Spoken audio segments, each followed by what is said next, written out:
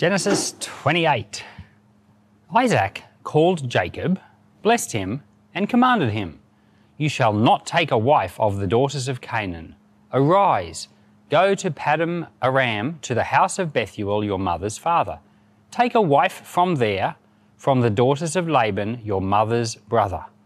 May God Almighty bless you, and make you fruitful, and multiply you, that you may be a company of peoples, and give you the blessing of Abraham to you and to your offspring with you, that you may inherit the land where you travel, which God gave to Abraham." Isaac sent Jacob away. He went to Paddan Aram, to Laban, son of Bethuel the Syrian, the brother of Rebekah, Jacob and Esau's mother. Now Esau saw that Isaac had blessed Jacob and sent him away to Paddan Aram, to take a wife from there, and that as he blessed him, he gave him a command, saying, "You shall not take a wife of the daughters of Canaan." And that Jacob obeyed his father and mother and was gone to Paddan Aram. Esau saw that the daughters of Canaan did not please Isaac, his father. So Esau went to Ishmael and took, in addition to the wives that he had, Mahalath, the daughter of Ishmael, Abraham's son, the sister of Nebaioth, to be his wife. Jacob went out from Beersheba and went towards Haran. He came to a certain place and stayed there all night, because the sun had set. He took one of the stones of the place and put it under his head and lay down in that place to sleep. He dreamed and saw a stairway set upon the earth, and its top reached to heaven. Behold, the angels of God were ascending and descending on it. Behold, Yahweh stood above it and said, "I am Yahweh, the God of Abraham your father and the God of Isaac. I will give the land you lie on to you and to your offspring. Your offspring will be as the dust of the earth, and you will spread abroad to the west, and to the east, and to the north, and to the south. In you and in your offspring all the families of the earth will be blessed. Behold, I am with you, and will keep you wherever you go, and will bring you again into this land. For I will not leave you until I have done that which I have spoken of to you." Jacob awakened out of his sleep, and he said, "Surely Yahweh is in this place, and I didn't know it." He was afraid, and he said, "How awesome this place is! This is none other than God's house, and this is the gate of heaven." Jacob rose up early in the morning and took the stone that he had put under his head and set it up for a pillar, and he poured oil on its top. He called the name of that place Bethel, but the name of the city was Luz at the first. Jacob vowed a vow, saying, "If God will be with me, and will keep me in this way that I go, and will give me bread to eat and clothing to put on, so that I come again to my father's house in peace, and Yahweh will be my God, then this stone which I have set up for a pillar will be God's house. Of all that you will give me, I will surely give you a tenth." This chapter starts with Isaac telling his son Jacob to go away to a distant land where his uncle lived and take a wife from his uncle's family. In other words, marry within the family, but do not marry a Canaanite. And they're surrounded by people living in the land of Canaan, and with all sorts of different false religions and all sorts of terrible practices like child sacrifice. And so Isaac is now telling his son, don't marry into these families. We'll keep separated from the things that these families are doing. And this is what Abraham did with Isaac. He sent his servant away to the same area to get a wife for Isaac. Well, now Isaac's doing the same for Jacob. And it's just a lesson to us to be mindful of the worldly people that are all around us. We're not looking at them as though that we can't ever have anything to do with them, but in this situation of choosing someone to marry, you don't want to marry into the worldliness. You want to stay separated from it. And so Jacob does as his father says, and off he goes. But Esau has already married several of the local women. We learned about them in a previous chapter, and he realizes, oh, I've done something that my dad doesn't approve of. So now he goes and gets a third wife from the daughters of Ishmael. So Ishmael is, his uncle, another uncle, but a closer one. And we don't know what Isaac thought of this because it just doesn't say. But he doesn't seem to consult his father. Like Jacob gets the instruction directly from Isaac to say, off you go and do this. But Ishmael just does it on his own without consulting. And Ishmael seems to have the struggle that many people have, where they just do what they think without inquiring of the Lord or trying to find out what pleases the Lord.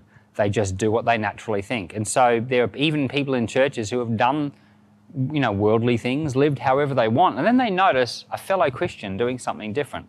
Like how Esau noticed Jacob doing something that his father wanted. So, but then these worldly Christians, instead of going to the Lord to say, Lord, what do you want? Or going to a pastor and sharing the struggle and getting some advice, they still do what they think. And it's just something different, not necessarily right. And so here we've got Esau, and he's probably 77, 78, 79 years of age at this point that he takes a third wife. That's a long time to go just living however you think without, the wisdom and the guidance of the Lord or of your spiritual parents. And that's a good thing to consider. Do we as Christians honour our spiritual fathers, spiritual mothers, the people that the Lord's put in our life to guide us?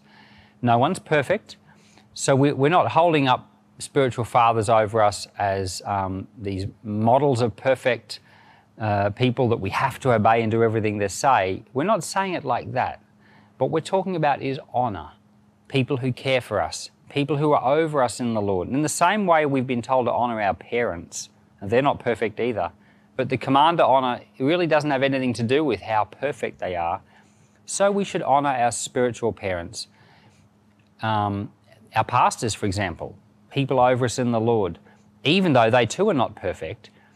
And in doing so, grace flows to us. And one of the ways that we honour them is by going to them and saying, what do you think about this situation?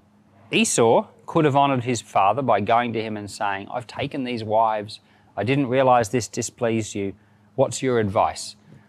And even if nothing could be done about it at that moment, the act of going and acknowledging and discussing is an act of honour because it shows the value in the heart towards those people. So Jacob is now on his way and he has a dream. He has a dream. He sleeps with a rock for a pillow, and that just does not sound comfortable to me at all. And he has this dream of angels coming and going, and God is in heaven, and God repeats the promise that he made to Abraham and the same promise that he made to Isaac. The promise to, I'm giving you this land and dwell in it and walk in it, and I'm with you, and I'm going to bless those who bless you. The promise is repeated. And Jacob is obviously not a perfect human being. He's had many faults, and we've pretty much only seen his faults up to this point. But he did have a desire for God's blessing. He had a desire. He honoured his parents. He listened to what they had to say. And I think that there's something that carries over to us here in this. We see that God is a God of generations. God blesses a father and then the son and then his son.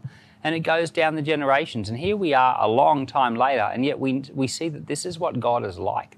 God is a God who not only speaks blessing over them, but speaks blessing over us. And if we are people who would walk in the ways of the Lord and seek him, then his blessing and favour is over our lives as well. His blessing is repeated, and in a sense, we are Abraham's descendants.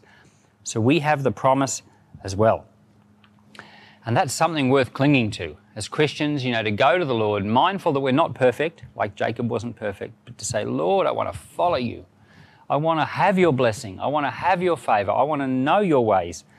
And that's what Jacob did. When Jacob woke up from that dream and he saw that, he said, the Lord is my God.